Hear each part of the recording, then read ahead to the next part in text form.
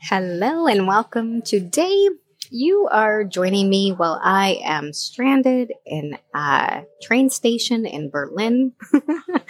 I just missed my connection to my next train, and I thought now might be a good time, since I have a little time to kill here, to share some of the things that I use to calm my system down when things are getting stressful and it would be really easy to kind of freak out, because I have been putting these things into practice today, let me tell you.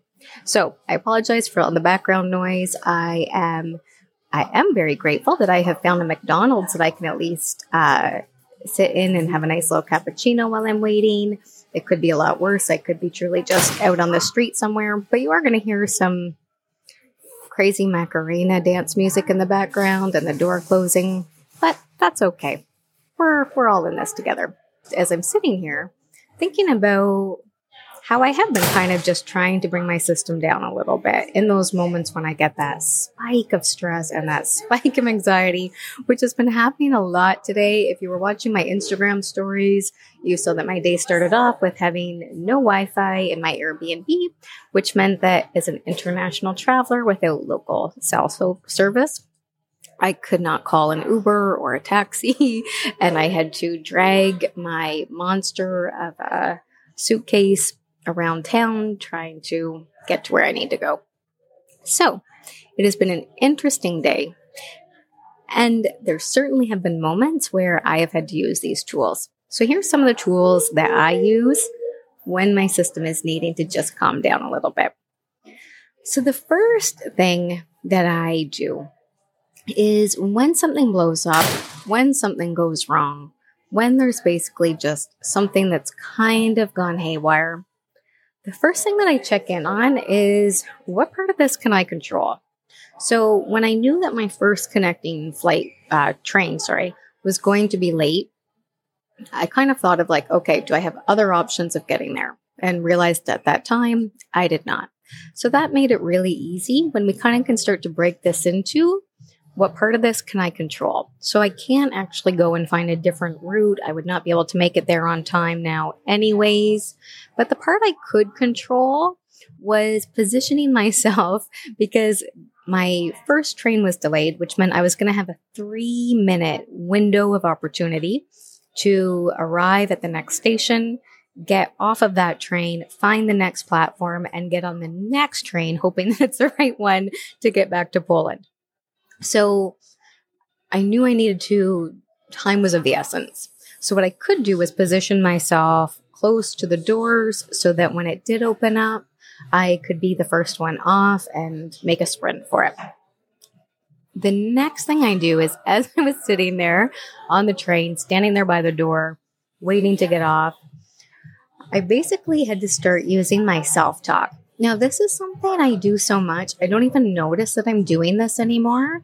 But let me tell you, this changes everything. Self-talk in many ways comes from the CBT model of therapy. When we look at, it's not just the events that happen that spike us into a bad mood or a moment of freak out or a moment of being upset. It's what we're saying to ourselves about what's happening, right? So in that moment, all I knew is I just wanted to feel less stressed, more calm, less frazzled. So I started to use my self-talk. So really I'm like, okay, maybe the next train is going to be also delayed, and I'll be having this wonderful delight when I get off and realize that like it's delayed by 10 minutes. So easy breezy, I've got lots of time. The other thing that I start to tell myself is really, I trust that everything is working out. I trust that everything is working out. And again, this is all just about bringing my nervous system down so that in the midst of an unpleasant situation, it's not doubly unpleasant, because now I'm freaking out in the midst of it, right? You know how like you're in those moments, and we're not talking like major crisis here, but in those moments that are just unwanted, inconvenient, frustrating, upsetting, whatever that is kind of experiences. So for instance, I always just notice if I'm waiting in line somewhere and somebody's like complaining a lot about the line, and I've been this person lots myself, but we're now creating two layers of an unpleasant experience. So one is the fact that we're stuck there waiting. The next one becomes like we're just making it more miserable for everybody else and ourselves included. So this is where I start to just tell myself things that instead of amping myself up, oh my goodness, this is going to be terrible. I'm not going to arrive until after dark. I don't know how to get a taxi when I get there, right? Clearly, all of that exists in my brain somewhere as well. But I know that I need to counter that so that in the midst of this unwanted situation, I'm as okay and fine as possible. Because notice that this is the two layers. We have the situation that just kind of sucks, but we can kind of control some of how we experience that. Not all the time, but some of the time. And with practice, this gets a little bit easier, where we're just not, sitting here crying or sitting here freaking out. The other thing that I do is I ask myself, what is the worst case scenario that I'm afraid of here? And if you've ever worked with me one-to-one, you'll hear me ask questions like this a lot. Okay, what is it that you're actually worried about is going to happen if that unwanted thing happens, right? That thing you're stressing out about. What's the worst thing about that? And why this question matters is because, okay, when I can say, okay, what am I afraid of with, missing my train? Well, I'm going to have to wait. I'm going to have to try to find another train. Maybe that's easy. Maybe that's not. Maybe there's options for me. Maybe that's not. Yes, that's stressful. I'm going to a different country.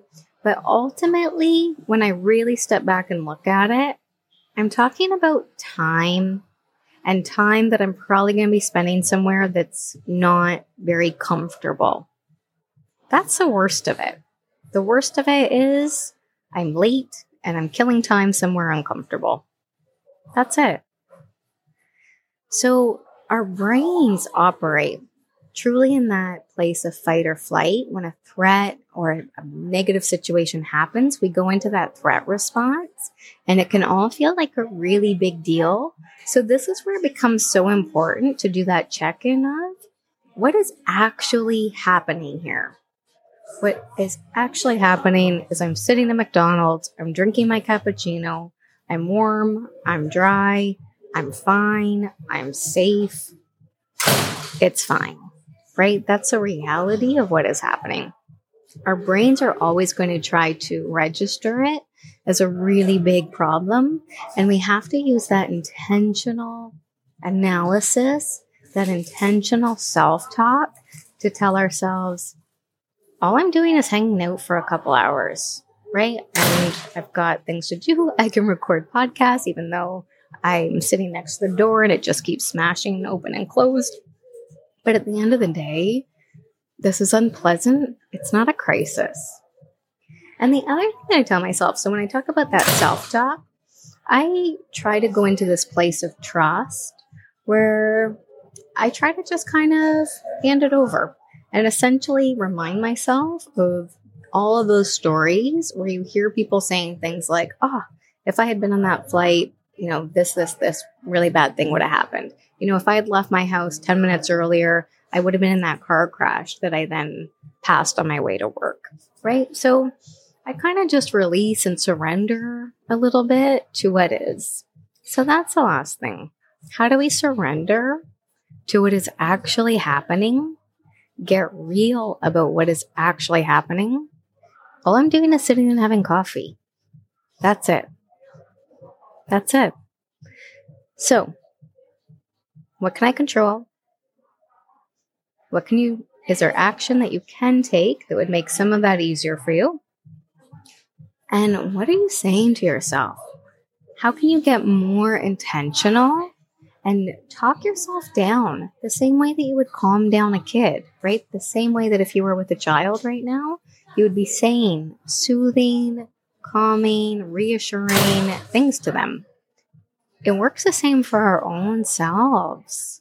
So see if you can try that out and let me know what your thoughts were on this. Let me know If you have a question that you would maybe like me to dive into with a future episode, I would love to hear your thoughts and suggestions.